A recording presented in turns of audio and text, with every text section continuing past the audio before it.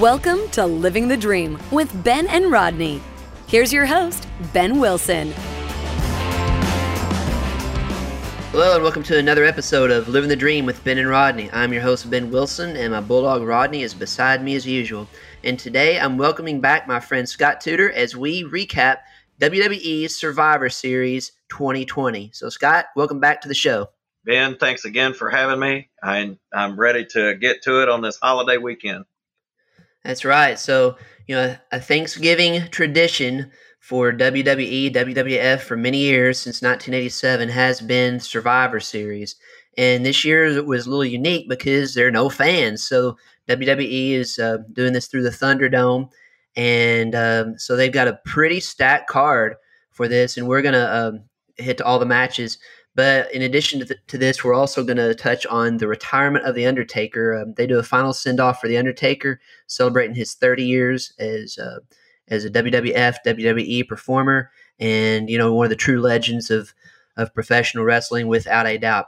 So let's go ahead and get to the first match. That is the Men's Survivor Series Elimination match with the Raw team consisting of AJ Styles, Keith Lee, Braun Strowman, Matt Riddle they just call him Riddle now, and Sheamus versus the SmackDown team of Seth Rollins, Kevin Owens, Jey Uso, King Corbin, and Otis. So, Scott, what's your take on this match? All right, so first of all, I'm going to start a little negative because it was literally 15 minutes into the pay-per-view before the action started. I was a little downtrodden by that. I was hoping for the action to kick off a little quicker. The introductions and the entrances and all that pomp and circumstance, it took way too long. WWE needs to start getting to the action a little faster. Now, with that being said, the action was good. I enjoyed it. The one thing that I hated about the match was Rollins' sacrifice. I just did not like that at all. I thought that killed the vibe. I thought it was kind of a negative towards the match. I do like the buildup of the Uso storyline because you can see where that's headed with the Uso brother and Roman Reigns and all that. You can kind of see what's on the horizon with that. And I thought that they did well with Otis. I thought Otis had a good showing. He showed some strength. He threw Keith Lee, which Keith Lee is a beast. And they allowed Otis to show out a little bit. And, overall, I thought it was okay. But the length of time it took to get to the action and then the Seth Rollins sacrifice, I just did not care for. Yeah, well, I guess to kind of recap the match, this was a straight sweep for the Raw team. Started out pretty good with the action.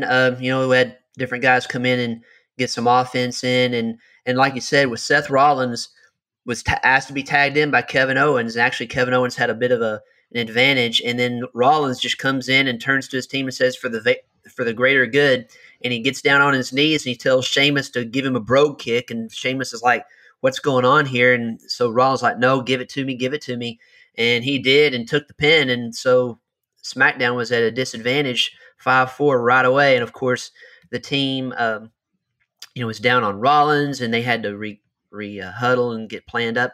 But you know what? The more I thought about the Rollins thing, initially my thought was exactly your thought, Scott. But the more I thought about it, WWE was trying to write off Seth Rollins here for a while because he's going to take a break while Becky Lynch has that baby, because that baby's due in December. And so I'm like, okay, you know what? I can kind of see that. And he's kind of going out in like a scumbag kind of way. True. Because he's completely like putting his team at odds. And the whole thing with him and Rey Mysterio is, I think, over, hopefully, because I didn't care for that feud at all. And not due to Rollins' part. It's just I'm really down on the Rey Mysterio, Dominic Mysterio pairing. I just don't think Dominic Mysterio is ready at all. I agree. But and the thing with Murphy, I think Murphy's talented and should really get a push. But part of me too was like, hey, if Rollins wanted to be written off, why not give Murphy a chance to step in here and kind of boost his credentials a little bit more? Right. I agree with that 100%.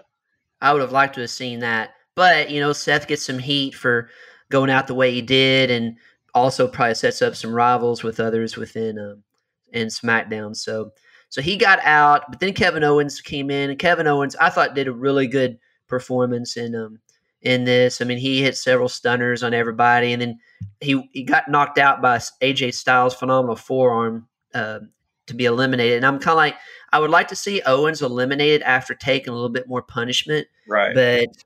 But he's also got to sell that AJ Styles move as well. But I was hoping Owens would have a longer run because overall a really solid performer. So I was surprised that he didn't last longer. So to your point, I believe that the Rollins situation will set up feuds with the SmackDown team because they're all mad at him. So when he does come back, he'll automatically have heat with those guys for that reason. So, I mean, you're right to that point, but I just feel like they could have went a different direction. Yeah. Well, if I was doing it, I would have tried to push Murphy a little bit more here. Yeah, I agree.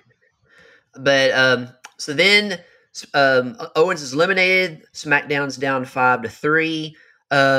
Then Matt Riddle comes in. And, Matt Riddle, I mean, he gave a pretty good performance. He can be a pretty talented wrestler. I think he's really awkward.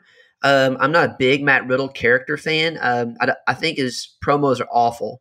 I'm not really into the surfer dude thing. But the thing is the guy can work. Right.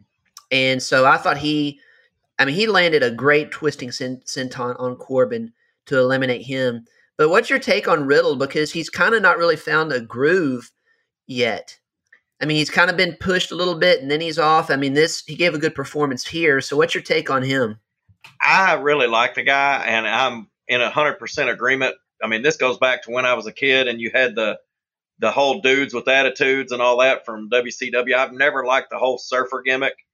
And I know a lot of people. Except for Sting. Well, I was getting ready to get to that. A lot of people from old school say that Sting was a surfer dude, but I never got that from that character. I just thought he was a crazy, painted up, jacked up guy. I just never really got the whole surfer type thing from that gimmick, but a lot of people call it that. Now, and total agreement, Sting is one of my top guys, but like the dudes with attitudes and all that stuff. What was it that Shane Douglas was in where they had the skateboards and all that? I didn't care for that. The dynamic dudes with him and Johnny Ace. Yeah, that's what I was trying to think of. I think dudes with attitudes was like a faction. That was Mick Foley, I think. Yeah. So yeah, the dynamic dudes is what I was thinking. I've just never got that, never liked it.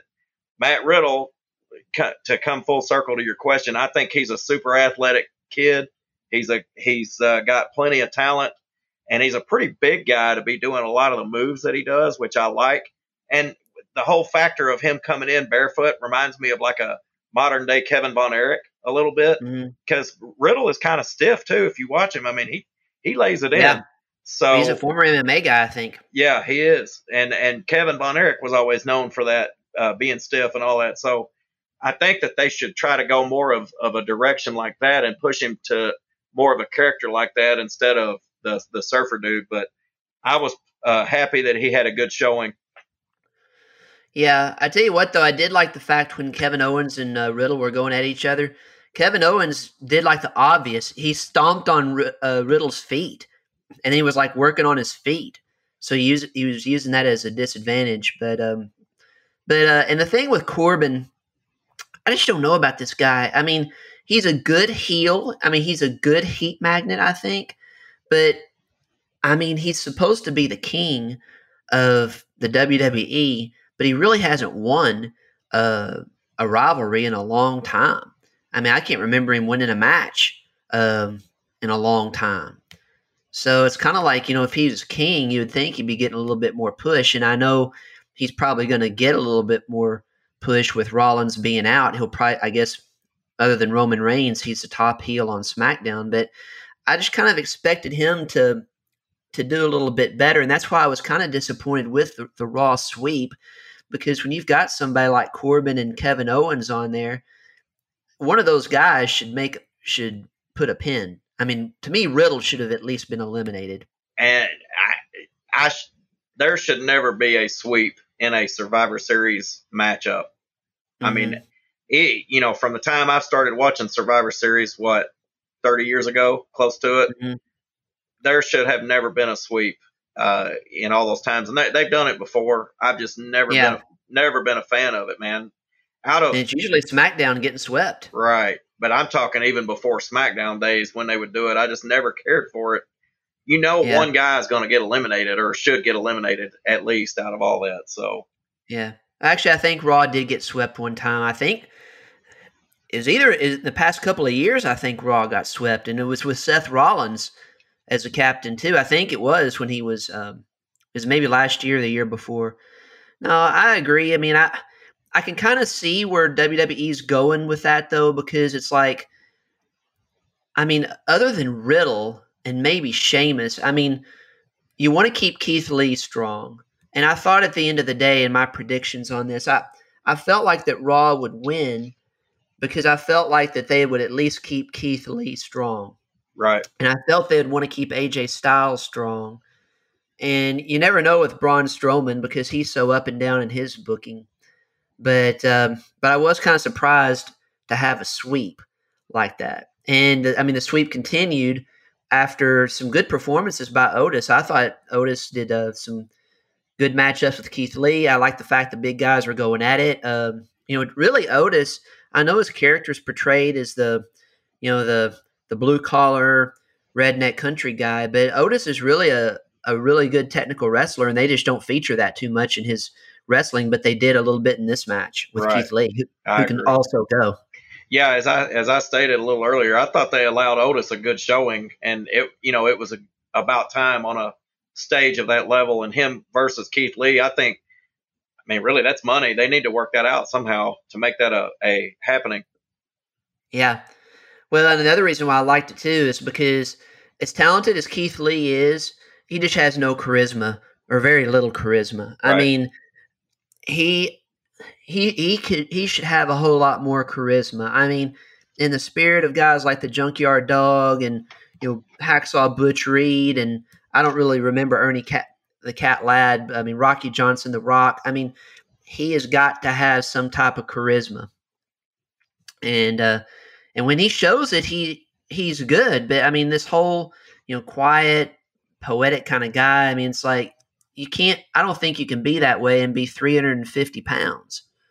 No, and not have the move and skill set that he has. You've got to be able to back it up with some character. Yeah. So, but I did like that segment with him. Otis, actually, I mean, I thought he had some really good moves, but he ended up getting eliminated by Braun Strowman with a power slam. And I thought that was a good way to put Otis out because, I mean, Braun Strowman's this, big powerhouse. I mean, big time power lifter and stuff. And so that was a believable sell for Otis to go out to Braun Strowman. Oh, yeah. Braun's a complete monster for sure. Yeah. Well, I tell you what, with Braun Strowman, too, he is in great shape right now. I mean, he is ripped. I mean, just in phenomenal shape. And so then that left, with Otis getting eliminated, that left Jey Uso as the sole survivor for the Raw team against all 5 members of SmackDown. So what's your take on Jey Uso? As I've stated in previous episodes with you, I'm not a huge Jimmy and Jey Uso fan at all, but I like that they're writing it into the storyline a little bit. You can kind of see that it's headed to a bad situation where Roman is going to be fighting those guys, and I kind of like that. I think the storyline will go well, but as I've stated before, I'm not a huge fan of those guys, but I thought he fared decently, and he showed some skill in there. But again, I'm going to say it again. Overall, that first match was a little bit disappointing for me. Yeah. Well, he ends up, Uso was about to hit a splash on Styles, and then the bodyguard pulled Styles from the ring, and that then Keith Lee tagged in, and he caught Jey Uso off the top rope. He hit that spirit bomb, and he swept or got a pin on Jey Uso for the clean sweep. So that was Keith Lee ending on a strong note. So that completed a clean sweep right there, and that also put Jey Uso in a situation of the continued storyline of disappointing Roman Reigns as the head of the table. And so he had to go back and take the criticism and face the disappointment of Roman Reigns for that. So, so I agree with you overall. I mean, I'd probably give it a B. In my grade, I didn't think it was terrible. I mean, I know some people really didn't like it, but I thought there was some good action in there. For me, I would only give it a B though, because I don't like the idea of a sweep. Exactly. So, but overall, pretty good. And the thing about it is they kept guys on Raw strong who really needed to stay strong. So, AJ Styles is still strong, Keith Lee is strong, Braun Strowman, Sheamus. So even Matt Riddle. So I can see that from a storyline perspective, because with poor Braun Strowman, I mean, this guy, he's up 1 minute and down the next. So I mean, hopefully they'll keep him strong for a little while. But we'll talk more about him a little bit later in the show. All right, that takes us to our next matchup, the tag team championship battle between the Raw champions of the New Day, Kofi Kingston and Xavier Woods, versus the Street Profits. And I thought this was a really great match. I thought it was a lot of high-flying action, a lot of good technical wrestling, which you would expect from these guys, especially with Kofi Kingston and involved. I mean, he's always technically sound. But actually, the Street Profits go over here on the New Day, and via pinfall too. So the Street Profits get a win in the column of SmackDown with this match. So what was your take on the matchup between the New Day and the Street Profits? This one was a very welcome matchup after the first one. I thought this was an excellent match. And to be quite honest, I haven't been a huge fan of either team. I like the Street Profits because they're up and coming. But I thought that, the athleticism and the trash talking between the two teams was actually really good. It was. And the big guy for the Street Profits, I cannot think of his name. Angelo Dawkins. Yes. Okay, so this is going to hit home for you. Is he not the DeMarcus Cousins of professional wrestling? Yes, he does. He has a headband and everything. I think he is DeMarcus Cousins of professional wrestling, which makes me love him because I'm a UK guy. But they're built about the same too. They really are, and he showed some moves. And I think even like Corey Graves and some of them alluded to it. And even Samoa Joe on the one move that he did they were like, what was that? You could tell they were at a loss for words because they've never even seen it before. It was like a modified swinging neck breaker, but it was like partial suplex into the neck breaker. And those guys were like you could, even though the television didn't show it, you could see them like looking at each other thinking, okay, how do we call that? Because I've never seen that before. And, stuff like that those are the things that captures my attention. I love seeing new innovative moves like that. Mm-hmm. And I thought that was an excellent move. I hope he adds that to his repertoire regularly. Of course, Kofi or whoever he administered it to kicked out, but that was just a highlight to me because it actually caught the announcers off guard. You could tell kayfabe kind of went out the window for a minute because they were like, okay, what was that? And those are the moments that I really enjoy. But yes, this tag team match went well. I think that the New Day didn't lose anything by losing to them, and it was successful in putting the Street Profits over and kind of hyping them up a little, which they still need, even though they're carrying the belts. They still need a little bit of a push. I agree. I think this was the right booking call because with the New Day losing in the version of Xavier Woods and Kofi Kingston, I don't think it hurts them as bad as if it was Big E and Kofi. Agreed. And with the Street Profits, they really need that push. I mean, they are really good on the mic. They've got charisma. They're with Bianca Belair, so they're wanting to push her up a little bit too. And I really like the Street Profits moves in the ring. I mean, when Montez Ford comes off the top rope, I mean, he gets higher than I think anybody I've ever seen. I think he gets higher than Jimmy Superfly Snuka did back in the day. He's pretty darn close, but I mean, he's a real freak athlete. So right. I thought their chemistry in the ring with the moves and, like you said, the talking and stuff was really good. So I really enjoyed this match. So, all right. So that means it's 1-1 right now between Raw and SmackDown. That takes us into our next matchup of the matchup of Bobby Lashley, the United States Heavyweight Champion from Raw, versus Sami Zayn, the Intercontinental Champion from SmackDown. And, these guys have had some battles before. And at the end of the day, I thought it was a pretty good match. I thought Sami Zayn did a really good job of playing the scaredy cat kind of heel and trying to find ways to come and win by some devious move or a disqualification or something, because of the fact of Bobby Lashley is just so much bigger and stronger than Zayn. But I thought Zayn did a good job.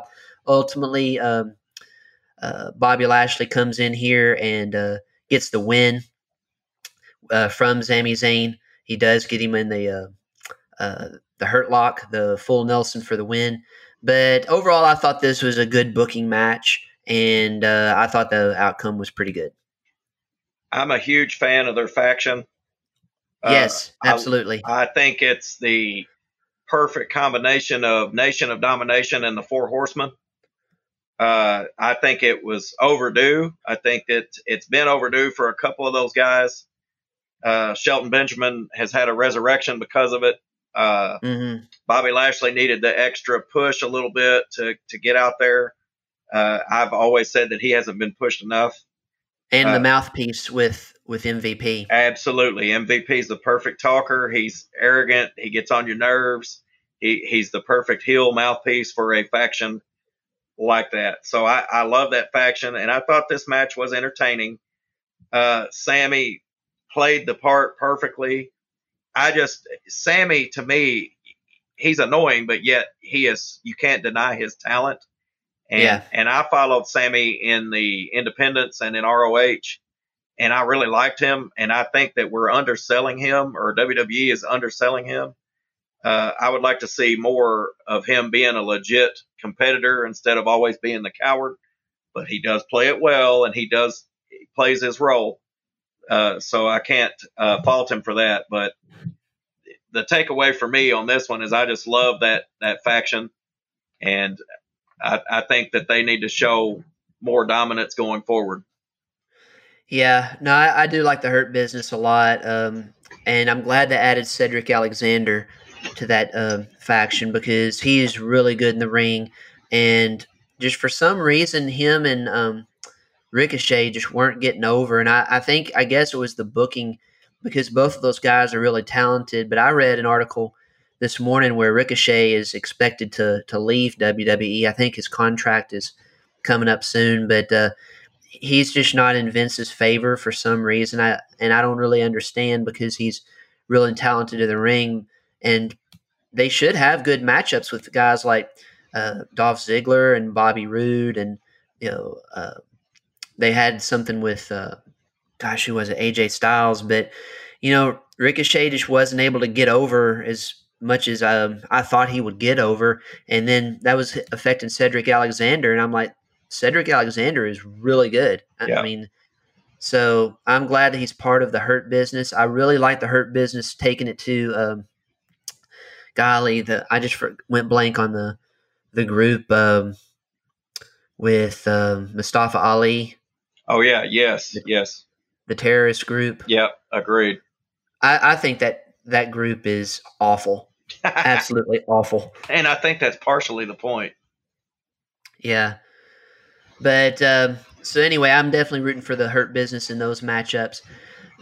You know what, though? Talking about Sami Zayn, in these matchups where he's matched up against somebody like a Bobby Lashley, and for a while he was going against Braun Strowman and stuff, I think he kind of has to stick to this character and kind of be the sleazy heel, and because there's no way he can physically match up with a guy like Bobby Lashley. He just can't. That's correct. And so he's got to do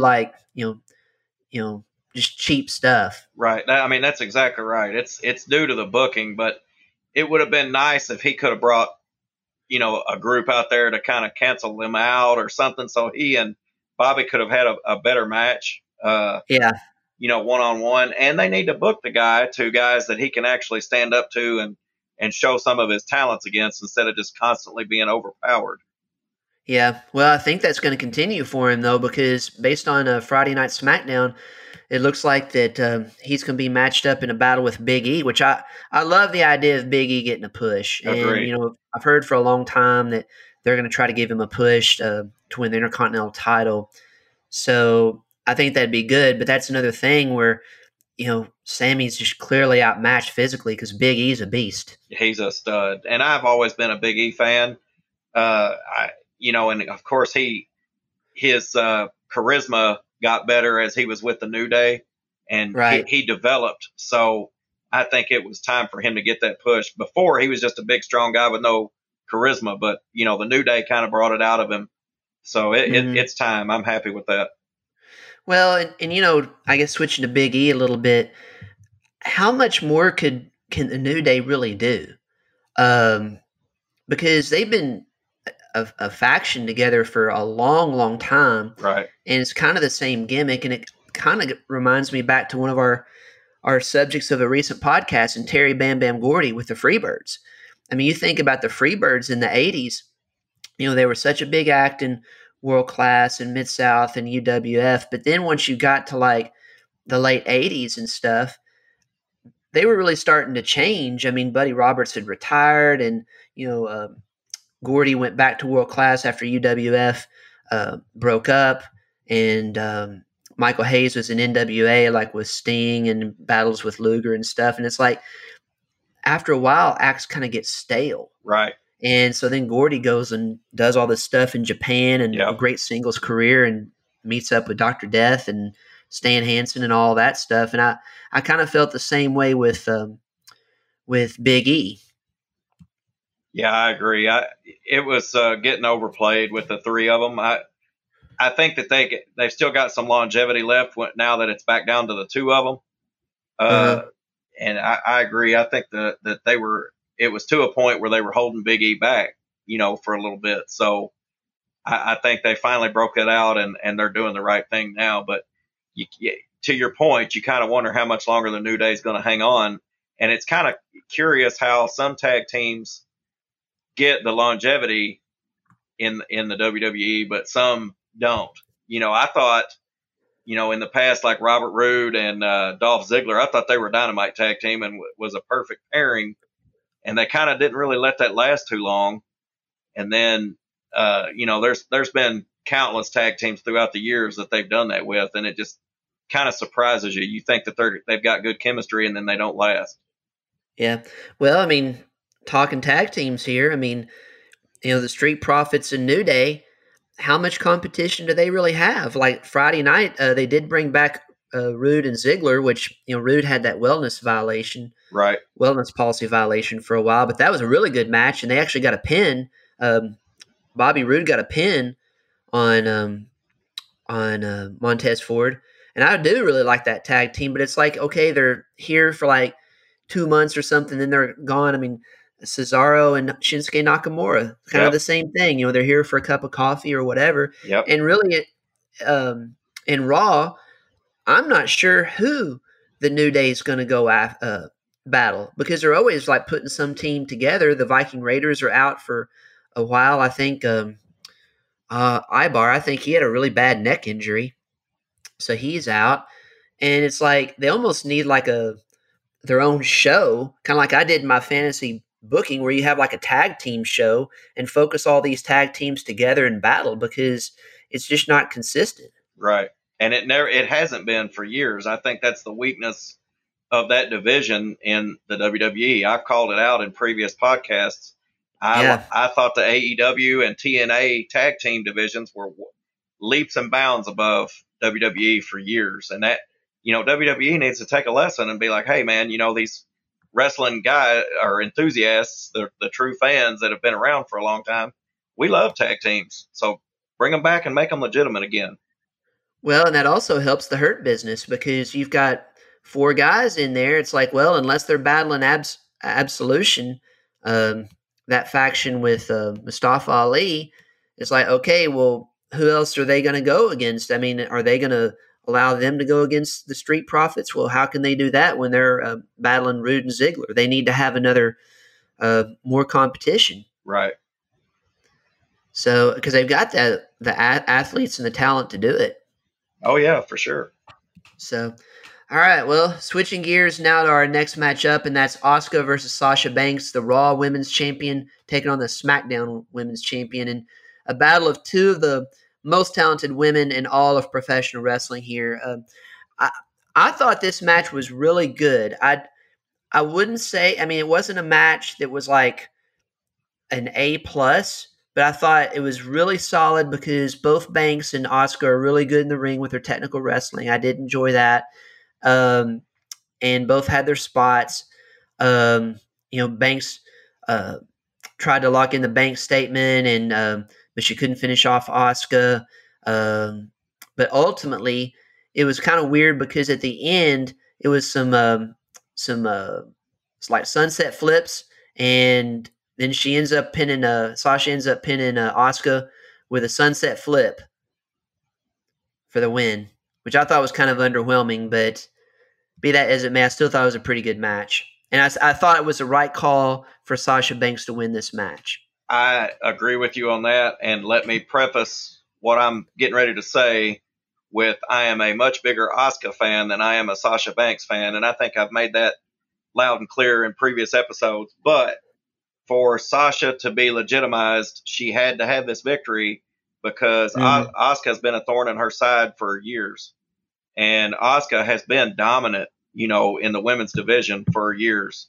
So for Sasha to cement herself in the current landscape, she needed this win. And I agree with you. The final move was kind of like, okay, we're ending it with that. But in a way, I think it was good that they didn't try to just take it over the top. They just made it a good wrestling match. And it was actually a really good match. I enjoyed it. Yeah. I think the thing with Sasha, just to follow up on your point about legitimizing Sasha Banks as a champion, is because she's gotten the smack talk from Bayley and now from Carmella, who's going to be a rival of hers, that Sasha can win a title, but she can't keep a title for very long. And so if she had gone into this match and lost to Asuka, then she's got that same stigma. Right. So I thought that was a good match. But, kind of going back to the women's division again, who's Asuka battling in Raw now? I mean, agree. Because you've got a tag team with Nia Jax and Shayna Baszler. You've got a tag team with Mandy Rose and Dana Brooke, which they're both off right now. We'll get to the women's match a little bit, but, tag team with Peyton Royce and Lacey Evans. Who's her competition unless you pull off Peyton Royce or what's her name? Lacey Evans. Right. I'm like, she's the Raw Women's Champion, and they don't have a feud for her right now. That is inexcusable. It's very inexcusable. I agree with that. So, and that to me goes back to my point. If I was in charge of WWE, which by the way, Scott, I did see where WWE has writer positions available on their career page. I need to look at that. Yeah. The only thing is I think the salary would be about, I looked it up on LinkedIn, and I think they said an average salary is like around $80,000, and you've got to go up to Connecticut and stuff, which would be a big pay cut. But I don't know. Something's like if I could do it remotely, I think I absolutely would, because if I was head writer and head booker for WWE, I would have like SmackDown be like the tag team night and the women's night. Yeah.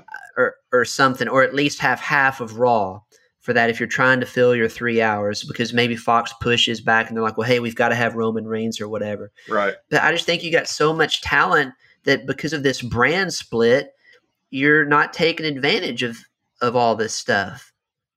I agree 100%. You've got to boost the tag teams, and you've got to boost the women. And women, that's the hot thing. That's been the hot ticket the last couple of years. So I don't understand why we're letting it die down. And I agree with you. If I was the head writer or at least on the staff, I would be pushing for that. Because think about it, in SmackDown, you've got Bayley right now, who All right, her competition over there is um, Natalia, which Natalia has basically been an enhancement talent lately. Um, I mean, you got Bianca Belair, who's outstanding.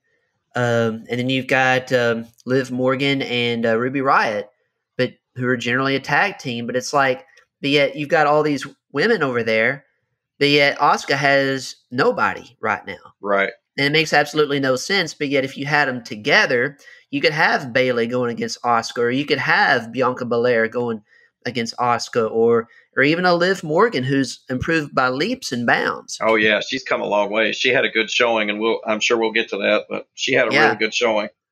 So that's just my concern about with Asuka, because she's really good. I think obviously she's good in the ring, but I think she's funny. I think her her communication has gotten a whole lot better, even though you can't always understand it, but it's funny. I think she's just improved by leaps and bounds as an overall professional wrestling talent. Agreed. Within the past year. Oh, she's one of my favorite, for sure. And it's like, unless you're just waiting for Charlotte Flair and Becky Lynch to come back, but Becky Lynch may not come back until, even if she has that baby in December, it may be SummerSlam before she comes back. Right. So, all right. Well, anyway, overall, pretty good match with Sasha Banks defeating Asuka. And our next match, speaking of the women, we are going into the Women's Survivor Series elimination match with Team Raw of Nia Jax, Shayna Baszler, Lacey Evans, Peyton Royce, and Lana versus the SmackDown team of Bayley, Natalya, Bianca Belair, Liv Morgan, and Ruby Riott.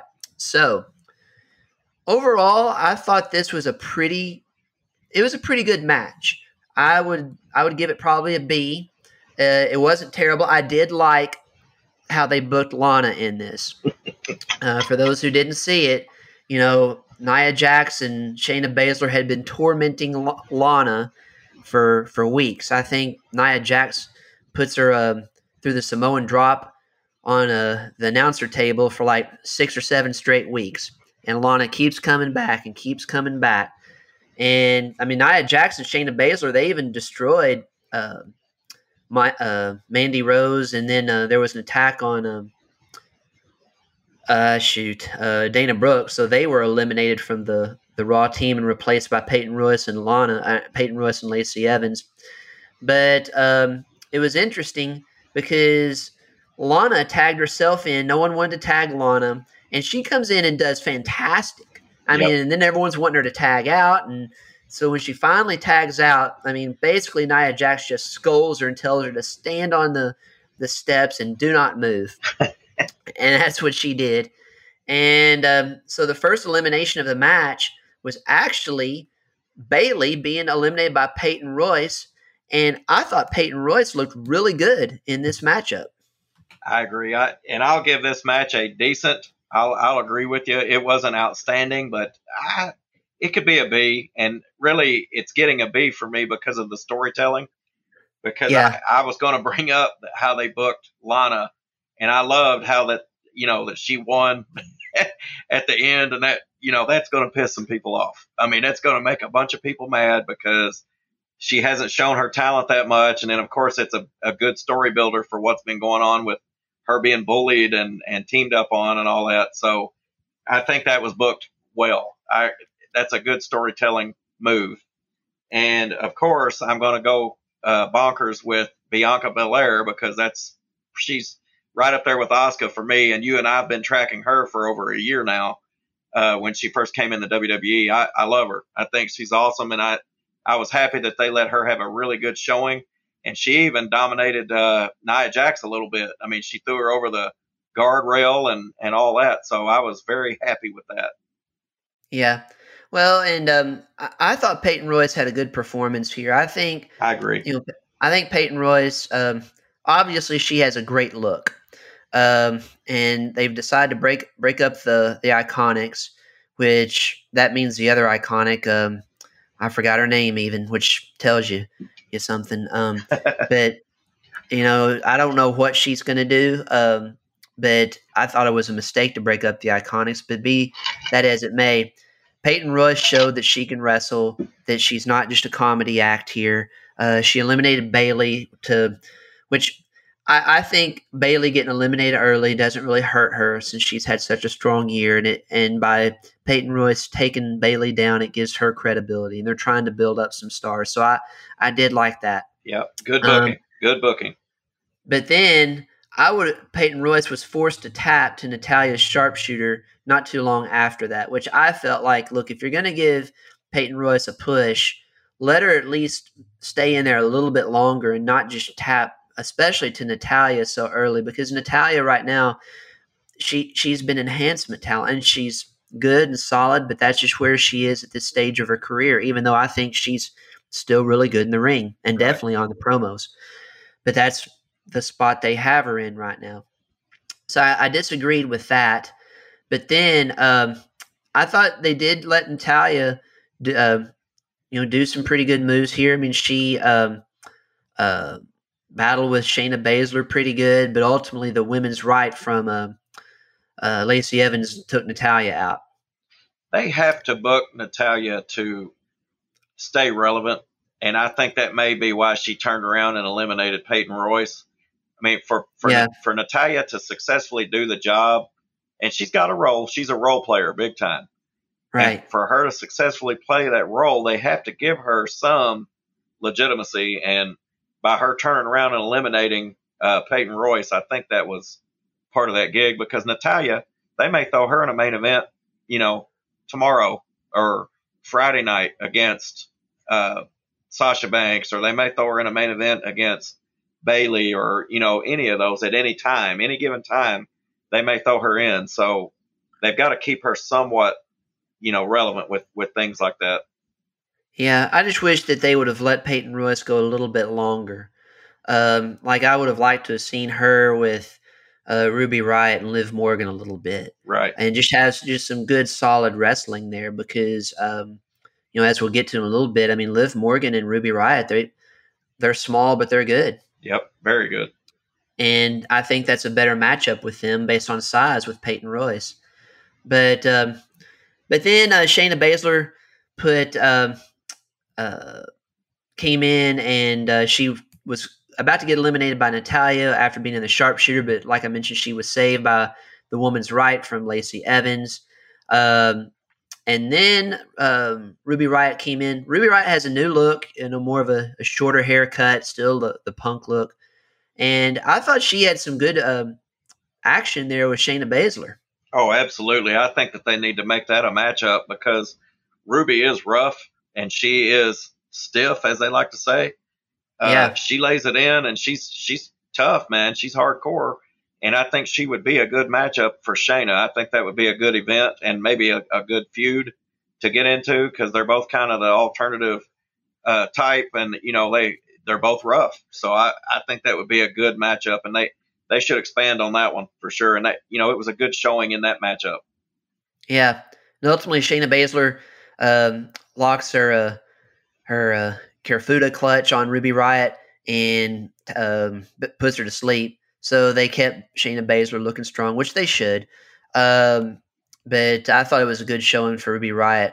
And then Liv Morgan comes in, and I thought she did a really good job in this match. I mean, she was giving it to Nia Jax. She was battling with Lacey Evans, and actually put a move on Lacey Evans to eliminate Lacey Evans, who's much bigger and stronger. So I thought that was a really good showing for Liv Morgan.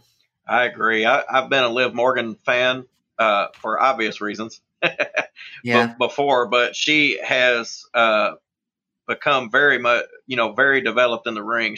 Her wrestling has come a long way. When she was first with the Riot Squad, I mean, let's be honest, her wrestling wasn't that good. I mean, she was kind of the eye candy of the group, and for good reason. She's gorgeous, but now she is a legit competitor, and she has some good moves, and she made it believable. So when she came in and she was being very aggressive, I was happy with that, because you can tell the development in her wrestling over the last year or 2 years. Absolutely. Yeah. So I was glad to see that. And then ultimately Morgan was eliminated by Nia Jax with a Samoan drop. So that's completely believable with Nia Jax being so much bigger. But I was glad to at least them let Liv Morgan have a nice elimination there. For sure. I was kind of disappointed that Lacey Evans didn't get a little bit more action because I think she's good. I mean, I thought she was going to be maybe a bigger star at this point, but that's somebody that, like Lacey Evans, why is she on SmackDown? She needs to be on Raw where she could at least be going against she is on Raw. Why is she not going against Asuka? Right. And stuff. I mean, we don't need any. But the problem is you've paired Nia Jax and Shayna Baszler together, and they don't have anybody to go against unless it's Lacey Evans and Peyton Royce right now because Mandy Rose is out with a legit shoulder injury, and that means Dana Brooks also out. So it comes down to the fact of they don't have enough women to do two brands. Right. So, but anyway, that is when Bianca Belair comes in and she battles Nia Jax. So talk about that matchup. So Bianca, of course, is one of my favorites. I've been tracking her since she first came into NXT. Over a year ago, you and I started talking about her on these episodes. She is one of the few that can stand up to Nia Jax and mix it up with her. And she's super strong. I think that's a matchup that they really need to push outside of like a Survivor Series. And I know they're on different brands, but I think that's a main event matchup in a pay-per-view setting somewhere at some point. They need to really push that because Bianca can actually stand up to Nia, and she's one of the few that can. The rest of the women there, they can do their moves and fly around and all that, but they cannot stand up toe-to-toe with Nia Jax, and that's what makes this a good matchup. And I thought, Nia sold well for Bianca, also, so you can tell they work well together. Their chemistry's good. I mean, hey, Nia took a big bump going over the guardrail. Yes, she did. And I mean, that tells you that she trusts Bianca and that she likes her and that they can work well together. So the chemistry's there, and I think the money's there. So they need to really push that.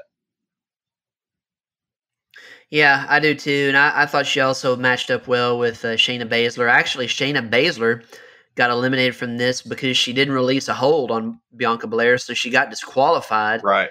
Which I thought was kind of weak. But, I mean, I think the thing is they're still trying to keep Shayna Baszler and Nia Jax strong so that way she's eliminated without taking a pin.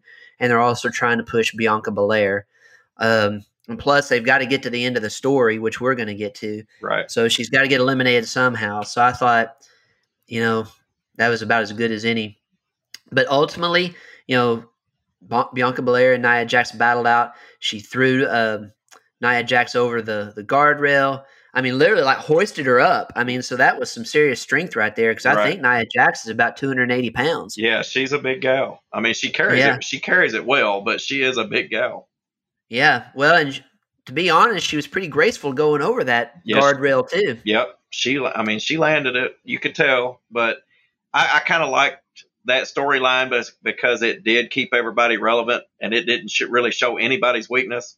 It allowed Bianca to look good, but it didn't take away from Nia, and it didn't take away from Shayna Baszler. Shayna Baszler, right? I mean, Shayna got eliminated, but it was kind of a tricky. It made Bianca look good for getting to the ropes, but it made Shayna look tough and rough and mean by hanging onto the hold and not letting go. So, it kind of got sold. I kind of liked it, so I thought it was okay. Well, Shayna got eliminated for being too good of a heel. Right. So, and then ultimately it led to Lana being at the end. So I think overall it did well. They did it well. Yeah, I thought so.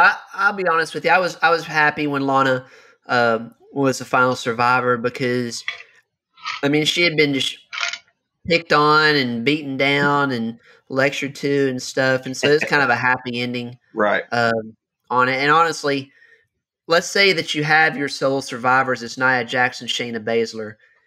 What does that really do from a storyline perspective? Right. It just continues the beatdown. Yeah, nothing. That they had been given on Lana or whoever. So, I mean, I think this is a feel-good story, and I'm anxious to see what's going to happen with Lana. I guess, I mean, maybe they would have a match with her and Asuka, which I mean, Asuka could definitely carry that match. But to give Lana some props here, Lana has improved a lot, and they've had some Agreed. interviews with her from a personal perspective where she was, talking about her struggles and tried to grow. And she was like, "Look, I want to be legit here and not just, the eye candy." And that horrible thing that she had with Bobby Lashley, I mean, that storyline was just awful. Terrible booking. So I think what we've learned from WWE is they need to stay away from relationships and weddings. Agreed. because that and the Otis Mandy Rose story, I mean, that ended in a whimper. Right. So I mean, whatever really happened at the end of that? I mean,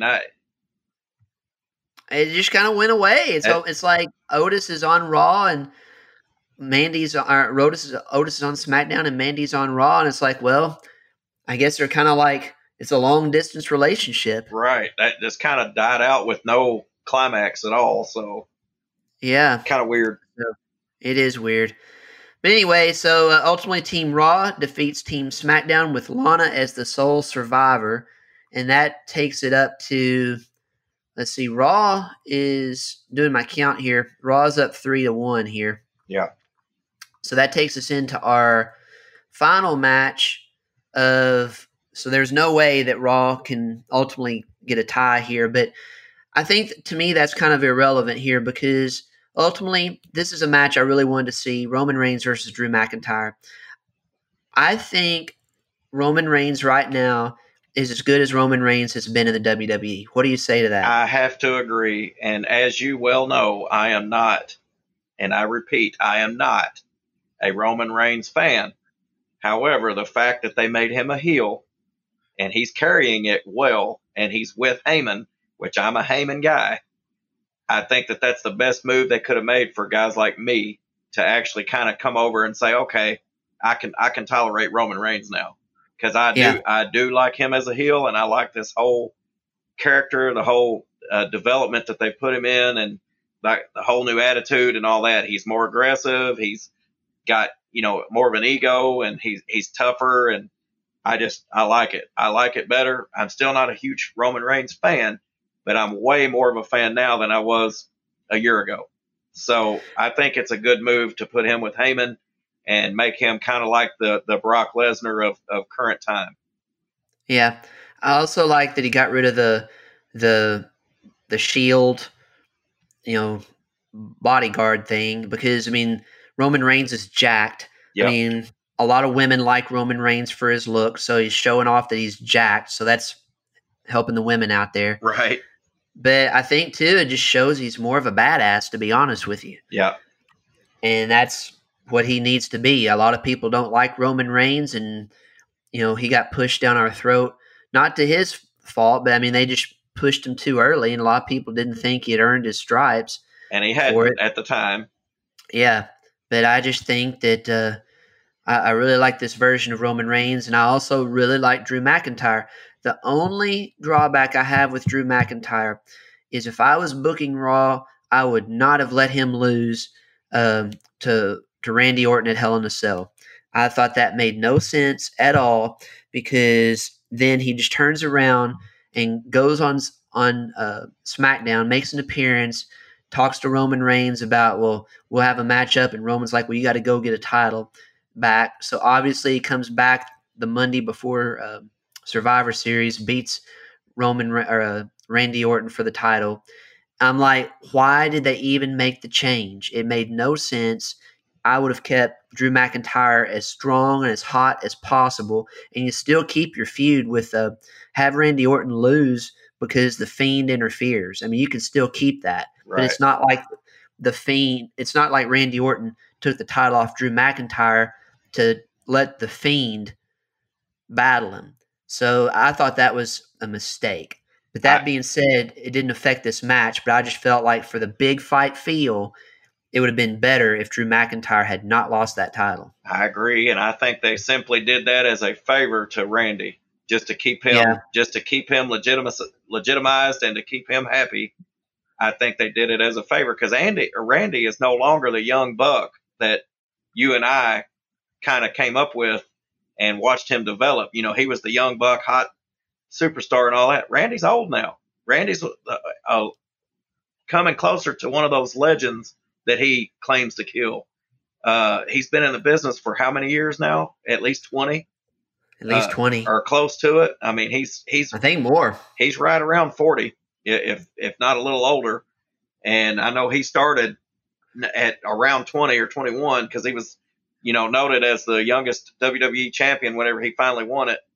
And I just think they're doing it as a favor to him to make him happy because he's one of their highest paid guys and he's one of their most experienced guys that's still hanging out, and he can still throw a good match. Going back to him and Edge in that street fight that they had and all that, that was really good TV, really good match.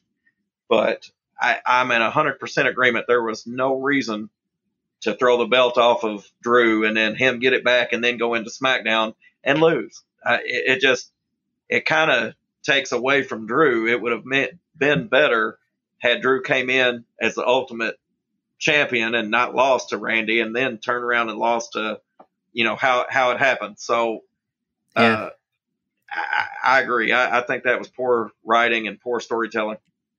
Yeah, even though that match with Drew McIntyre and Randy Orton in Hell in a Cell was a good match. But I just feel like when you've got your best going against each other, yep, I just think it's better to have it, undefeated. I mean, and you still get your heat with the Fiend on Randy Orton. Yep. And if he loses due to the Fiend being involved in some way and that results in McIntyre giving him the Claymore kick like what happened when he kind of won on SmackDown, Randy Orton's still a top guy. Yep. But be that as it may, here we are, Roman Reigns versus Drew McIntyre. I thought this was an excellent match. I thought it was by far the best match of the night. Yep. Both guys can really deliver. They were selling for each other. And to Jim Cornette's point, I listened to a lot of the Jim Cornette podcast and stuff, and he's not a big fan of WWE and definitely not a big fan of AEW.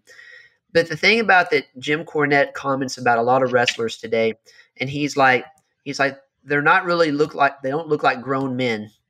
And by that he means you got a lot of guys that just don't look like wrestlers as far as their build and physique and stuff. I mean, more so in AEW than WWE, I think. Right. Because, McMahon's always been in favor of the big guys and stuff. But you got two guys in Roman Reigns and Drew McIntyre that are in great shape. They're both, 6'3", 6'4", 6'5". I mean, they are tough, and they delivered in the ring. And I will say this for Roman Reigns. He has drastically improved his wrestling matches over the years. I mean, I think he delivers really well in the ring. And McIntyre was in need of a push for a long time, and they delivered. It was physical. It was hard-hitting. And ultimately, Drew McIntyre comes out the winner here. Roman Reigns comes out the winner here, which I think was the right move. And the way that they let him win still kind of kept Drew as legitimate. And back to make a complete circle back to your point, had they not took the belt off of him 2 weeks ago or whatever and then turned around and give it back to him and then come in, I think it would have been a better story because then Drew is still legitimized because the way he lost, on Survivor Series doesn't take away from him because there was some, foul play. So with Jimmy Uso coming in. Right. Jimmy Uso came in. The referee got knocked out. The other referee came out. I mean, there was a lot of confusion going on. And surprisingly, Heyman never got involved. I kept waiting on him to do something, and he never did. But either way, and that also still builds the story for Uso and Roman because he was trying to get back in the good graces, and that storyline's still carrying on. So that piece of writing was excellent. I thought they did very good with that because he got involved. Roman got the victory cheaply. It kept Drew legitimate, and it still built onto that story, that side story with Jay and Roman. So I thought that was good writing. I agree. And I think, you hit the nail on the head there with it gives an opportunity for Jey Uso to kind of get in the good graces of Roman Reigns and build that story. And I think when you've got Roman Reigns as at the head of the table, the the chief and stuff, the tribal chief, he can't lose. I mean, Roman Reigns can't lose for the rest of this year, and he can't lose until maybe WrestleMania. Yeah. And I mean, and the reason why I say that, I think ultimately where this goes with Roman Reigns, this is very similar to a movie that he was in with The Rock about 2 summers ago. And the tribal chief, head of the table, stuff like that, both of the Samoan lineage. I think The Rock's going to come back and challenge Roman Reigns at WrestleMania. I think that's where they're building. I think you're right, and I think how it's going to happen is Roman is going to continue to treat the Uso brothers terribly, and The Rock's finally going to come back and be like, "Hey, quit treating your family like that," and it's going to end up being like a family type thing, and all that, and it'll build into Rock versus Roman, and I think that could possibly be good. But The Rock needs to get back in the ring, man. He's not a spring chicken, and he showed some ring rust, on those 2 ventures back with Cena when he come back a few years ago. So, and all that's happened since then is he's gotten older. So he needs to be getting back in ring shape and all that. I mean, he can lift all the weights in the world and get as big as possible, but he'll even tell you, if he's being honest, that that's not the same as ring shape. So he needs to get back in there, and if they're going to do that by WrestleMania, he needs to start making some appearances. Yeah. Well, I think, though, it would kind of be like with Undertaker, because you don't want to have The Rock making too many appearances too early on it. But like you said, I mean, his cardio would have to change and practicing and all that stuff, just like what the Undertaker did. Undertaker said he would start like 6 months before WrestleMania, just trying to or maybe it was 4 months, but it was several months in advance. And, Undertaker would say, like you said, ring shape. He would start in November, as exact. November. If I'm quoting him correctly, he would start in November every year and start training and train like a madman until WrestleMania. Yeah. But I think that's where they're going on this, and that's why I think that it was the right move to have Roman Reigns go over. And plus, if Roman Reigns loses, the only way he could have lost this match is because Jimmy Uso screws up in some way. Right. But then it's like, okay, well, then what do? Do you go back to Roman Reigns versus Jimmy Uso again? I don't think we want to see that match again. Not that it was horrible, but it wasn't great. Right. So let me ask you this. What direction do you think let me, I guess, talk about what happened on the Raw the night after. So you got the Raw SmackDown, the Raw Survivor Series team where you had AJ Styles, Keith Lee, Braun Strowman, Riddle, and Sheamus. So now those are the guys that they're kind of aiming for a title shot with Drew McIntyre. And so they had these round robin matches, and ultimately where we are is we're going into AJ Styles, Keith Lee, and Riddle in a triple threat match. Braun Strowman was suspended because he went after Adam Pearce, WWE official. And actually, I didn't realize it, but Braun Strowman actually has a legit injury, so that's explaining why he's suspended. Right. But where do you think they go? And, of course, our listeners are probably going to be hearing this after Monday Night Raw because we're recording on a Sunday and Right. Raw's tomorrow. But where would you like to see WWE take this in connection with Drew McIntyre versus one of these guys? It's hard to say. There's so much potential there. I mean, I want to see Keith Lee be pushed. I want to see, obviously I've always liked AJ. I think he needs a haircut, but I've always liked AJ since the TNA days and ROH days. I love watching those guys make it big over there. And AJ's had his push though. He could stand to be in the background for a little bit and let somebody else get a push, but man, I don't know, Ben. It's hard to say. I can't really say where I want it to go. I'd go AJ Styles for this reason. Drew McIntyre is a face right now. Right. And he's a big face. Keith Lee is a face right now. I still go back to the basics of I like to have a heel versus a face. Agreed. And AJ Styles has this big 7-foot guy who's his bodyguard. I mean, I think it would be interesting to have that guy get involved in some way. He creates an outside interference to get AJ Styles the win, and then you got Drew McIntyre having to deal with a 2-on-1. I think that makes it a whole lot easier, especially if they're wanting to push for this TLC matchup coming up pretty soon. And that way Keith Lee kind of gets screwed over in some way. He's not lost. And I think they try to work Keith Lee up to where maybe at WrestleMania or something, he's the guy. I think what happens is by doing that, you keep that heel versus face. You're getting this big 7-foot bodyguard involved. And because otherwise, why do you have a 7-foot bodyguard? Right. I mean, so that's where I think they need to go. I don't think Riddle is championship material from a heavyweight championship standpoint. Plus, he's another face going against Drew McIntyre. Riddle's not ready. Riddle's not ready yet. No. And the other thing is, Miz is still your Mr. Money in the Bank. Yeah, I was wondering if you were going to touch on that. Good old faithful, Miz. He's their utility player, man. He does whatever they ask him to do. A lot of people don't like the Miz, but if you take a step back and not be a fan and just assess the situation with the Miz's career, he's done whatever they've asked him to do. He's always there. He always shows up. He'll take a dive. He'll take a win. He'll take a beating.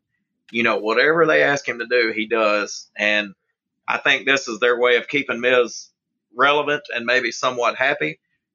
And Miz is another Randy Orton. He's no longer the young buck. Miz is 40 plus years old.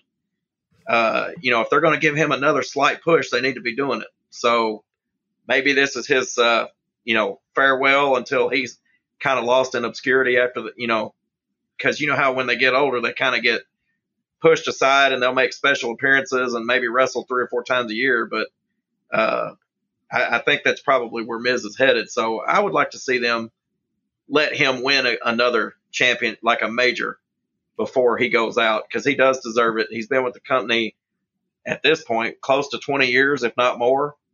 And I know he started a little late. I think he started in his late 20s or mid 20s. But again, he's been their workhorse. He's done, and a lot of people can't stand the Miz, but that means he's doing his job, right? Right. He's a consummate heel. He's done well with it. I saw the WrestleMania in person that he main evented, and I think that they kind of gave him a raw deal on that because he didn't get to showcase as much because the whole Rock versus Cena kind of overplayed that. And, Rock was the host of the WrestleMania, and he came out and interfered. And so, even in Miz's highlight in his main event at WrestleMania, he kind of got overshadowed by the Rock and Cena's feud. So the Miz deserves another push. He needs to get a belt and go out, not really go out, because I feel like they'll keep him around as a utility player for several more years. But, let him get a major before he kind of gets pushed into obscurity. Well, that's the same thing with AJ Styles, though, too. AJ Styles has already said that this is his last WWE contract. Yeah. Yeah, AJ's not young. AJ was in TNA for over a decade. He's 42. Yeah, and he was in ROH. He was in the Independents for a while. So, AJ spent a good amount of time. And now, how long has AJ been in WWE? It's been at least 5 years, right? At least 5 years. Yeah, so, AJ's getting, as they say, long in the tooth as well. And, people don't think that he's actually 42 because he hasn't been over there that long. And a lot of the people that aren't fans of anything except WWE don't know a lot of his background. So, like I said, he was in TNA for well over a decade and then spent time in ROH in Japan. So, Guy's been around for a while. And that doesn't surprise me because AJ's made a good little living for himself. He was kind of the franchise player for TNA for a while. So, well, here's the thing, though, about AJ Styles. Who's better, and even The Miz, who on their roster right now is able to do what they do? I mean, who can be the heel that can wrestle like AJ Styles can and actually give Matt Riddle competition? I guess it would be Jeff Hardy, but then there's another guy that's 42, 43 years old. Yeah, Hardy's old. And I'm just not the biggest Jeff Hardy fan, but yeah, I mean, me neither. The Miz is, like you said, annoying and can do the job. John Morrison, I like John Morrison, but they kind of been jobbing him out a little bit. And the fact of the matter is they don't really have any young stars who would come in right now because they're all on NXT. And the problem I see is, as good as Finn Balor is, and he's so much better in NXT because of the fact the guys are smaller. Right. So how do you have guys like that who go up and match up against a Braun Strowman and a Keith Lee who are so much bigger? It comes down to the credibility. It's like even with, when we did our podcast brackets of the greatest wrestlers ever, we had a separate bracket for like smaller guys where Ric Flair won, and then bigger guys where Hogan won.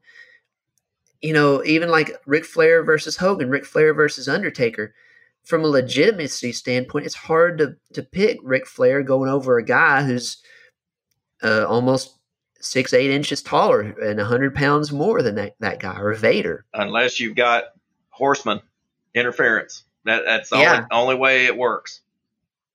But at least with AJ Styles, I mean, he's shown that he can go against your Keith Lees and your John Cenas and stuff like that. Right. And I just think if those guys retire, which is going to be soon, who steps up and does that? Because you look at NXT, I mean, I love Finn Balor, but he's quite a bit smaller. He's maybe 200 pounds. Yeah. I mean, he's ripped completely. But Johnny Gargano is maybe like 5'8". Right. Aleister Black, he just didn't get over. Yeah. On Raw. So I don't know and even if they bring up some of the guys that Karrion Kross, who I think that guy's fantastic on NXT. I mean, great look and everything, but another bigger guy.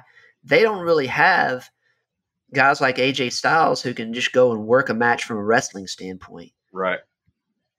I agree. And can take on the bigger guys. They're going to be in a situation over the next 3 to 5 years.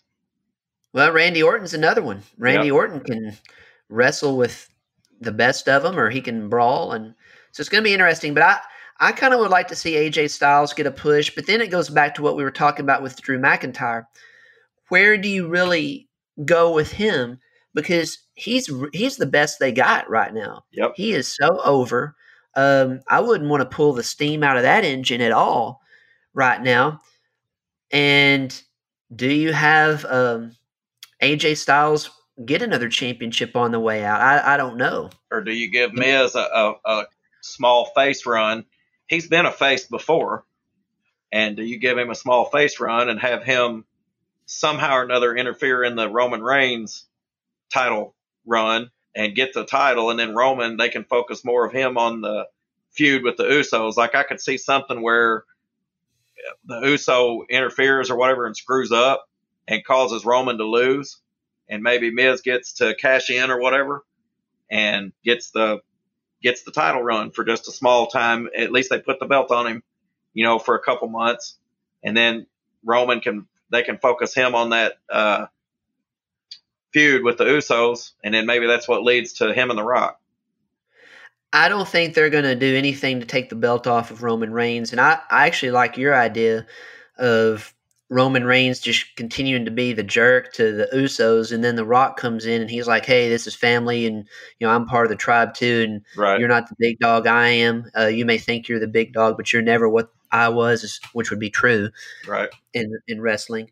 I like that storyline. And I think if there's a way to – because they got to cash it in somehow. I mean, they took the time and trouble to get Money in the Bank off of Otis.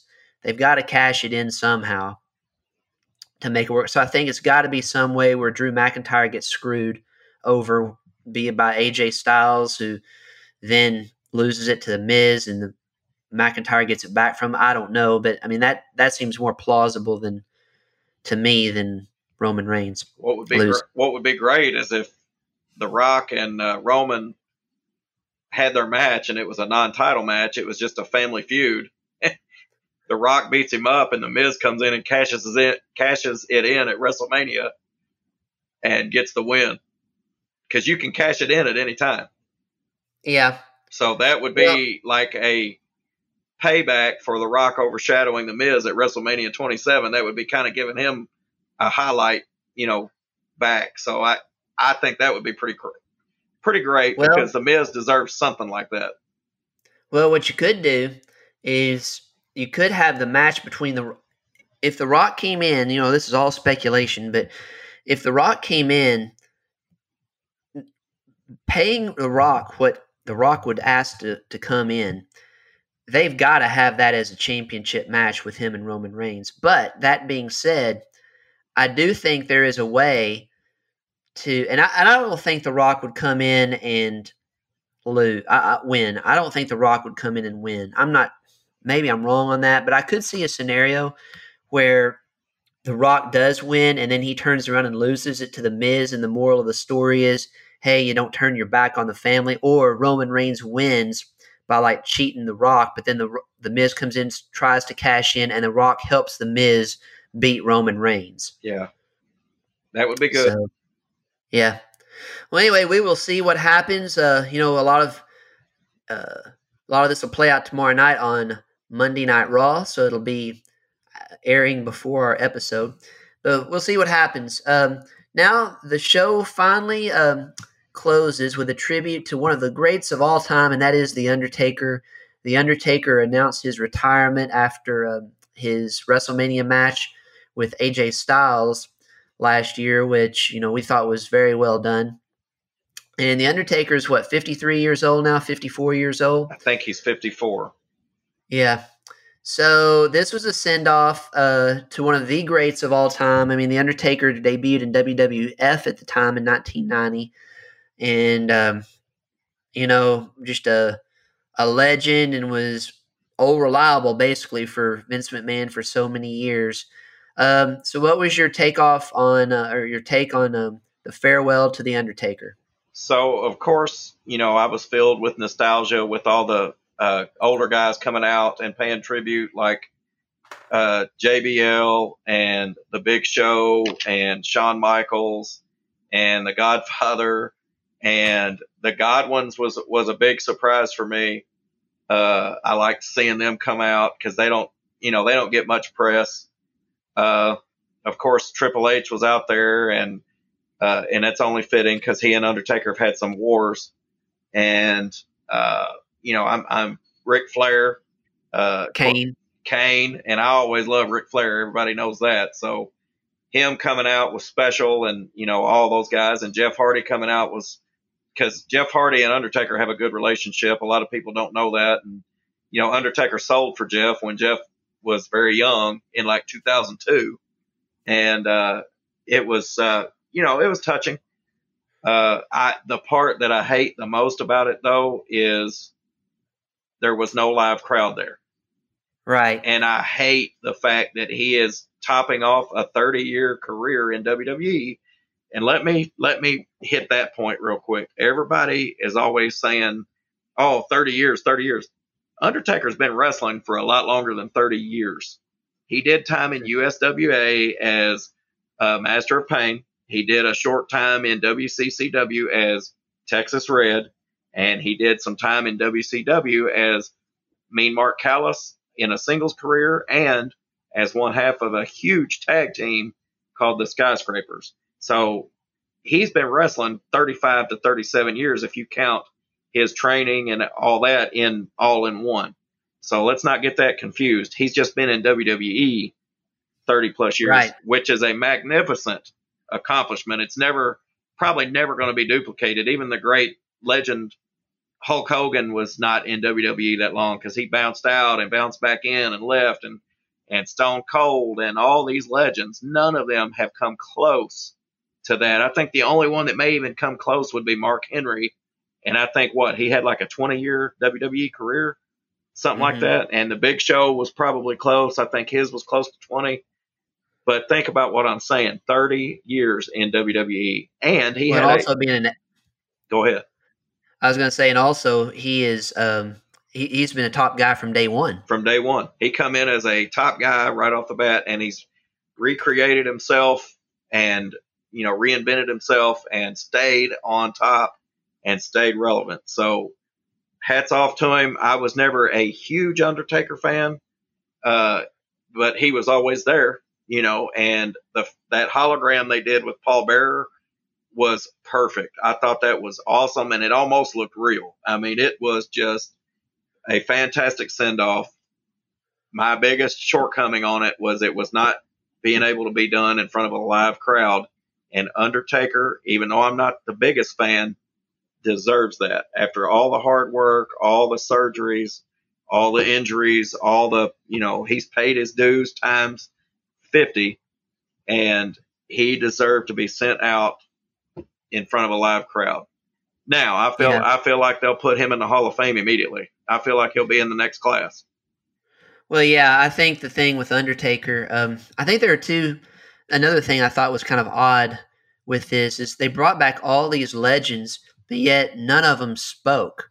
Right. I mean, they all came to the ring, and and Shane McMahon was in there and as well. I mean, he and Mick Foley. I mean, golly, some of the battles that they had with Undertaker were fantastic. But so none of those guys said a thing, which I thought was kind of weird. Because normally you'd have like some type of send off, so I thought they should have had that. But Vince McMahon comes out and introduces the Undertaker. But I think they've got to wait for the Hall of Fame until they can have people there, because that's a ticket sale. I mean, they've got to use the Undertaker to bring in revenue. And I felt like that they do this send off now, because now Undertaker's been doing interviews. Before, he really hardly ever did an interview outside of his character in wrestling. I don't think he ever did an interview that wasn't a WWE sanctioned interview. Now he's on the Stone Cold podcast, and he's been on different things and stuff like that.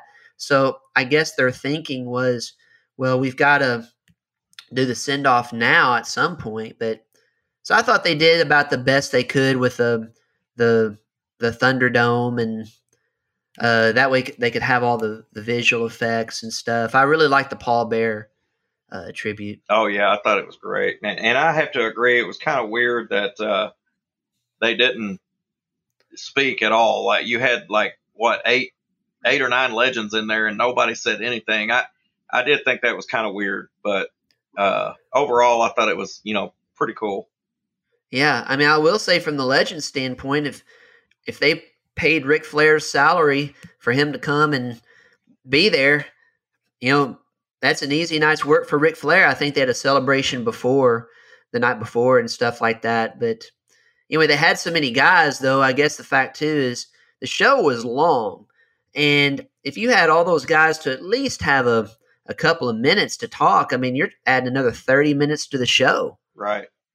And even how it was without them talking, if you time that tribute from start to finish with all of their entrances and everybody shaking hands and all of that, and the little video vignette that they played of the Undertaker's career, it was like 25 minutes long. So yeah. Even just with that, so if they had everybody talking, you're exactly right. That segment would have been an hour. So there's no way they could have done that and added another hour to that pay-per-view. I thought their video tribute was excellent. I thought the music they picked with Metallica was awesome. I really liked that song. Oh yeah, it was perfect.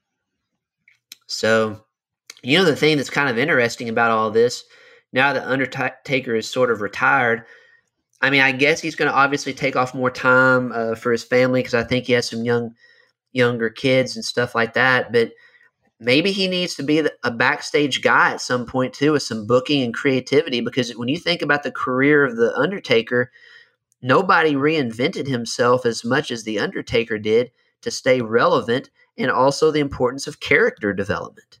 Right. I just wonder if Undertaker hasn't had his full fill of it, though. And I think Michelle is, I don't know if you've watched any of his special. Yeah. I think she's ready for him to come home and they just live their life. I think, it's time for him to hang it up. And if he gets involved in that, he'll still be on the road and traveling and tied up with that all the time. So I don't know. I think he may be done. he's made enough money. He don't need any money. Yeah, the only reason why I mentioned that though is because it's hard for him to get it out of his system and stuff like that. And even if he came back just to consult, like for WrestleMania or something, or consult remotely, we'll see. Because I'm sure he'll make his appearances, like you said, at the WWE Hall of Fame whenever they can have a full slate of fans in there. Because that's going to be a sellout. Oh yeah, for sure. And even if they didn't have him this year, they may do it the following year. Because if you've got the attendance where they're going to say, okay, well, only 50% of the stadium can be full, you're not maximizing your money with the Undertaker. Right. So we'll see. But I will say this: Stone Cold Steve Austin said in that video that probably the Undertaker's had the greatest career of all time, and at least in our lifetime, I think that's a definite yes. Now, was he the best wrestler? I don't necessarily think so. I still would go with Ric Flair, but I will say for The Undertaker, like we mentioned earlier, when he hit WWF in 1990, from day one, he has been a main eventer. And as great as a career as Ric Flair has had, Ric Flair was not always a main eventer like Undertaker was. So in that regard, I would say that Undertaker had a greater career due to the length of time at the top. But I think I would go Undertaker 1, then you battle between Hogan and Flair. And I think it's a greater career than Stone Cold Steve Austin, which, as much as I love Stone Cold Steve Austin, I think Austin would agree with this. As hot as Austin was, his career just wasn't as long because he had that neck injury.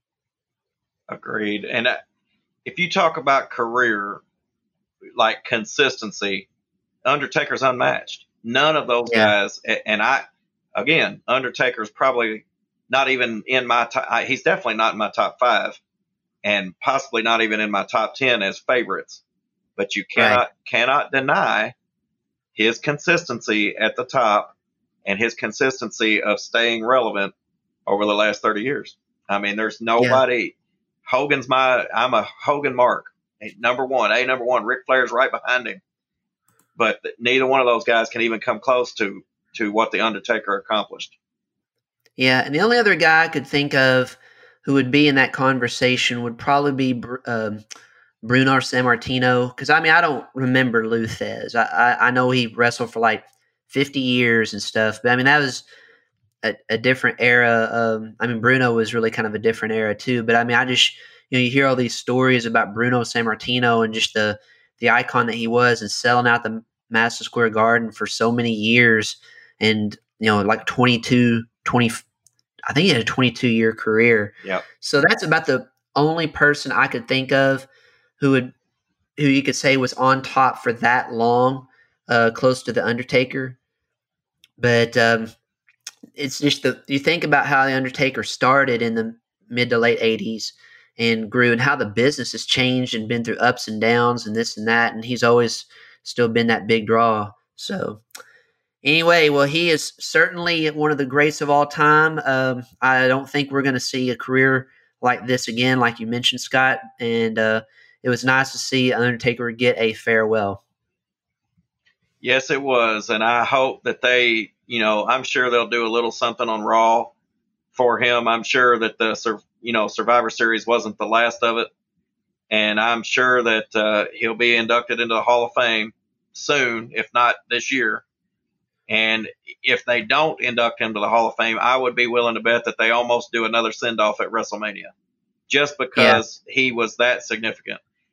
The fact, for those of you that don't know, and I'm sure just about everybody that knows anything about wrestling knows, that they sent him off on this Survivor Series was significant because he entered the WWE as a mystery guest or a mystery competitor 30 years ago at Survivor Series.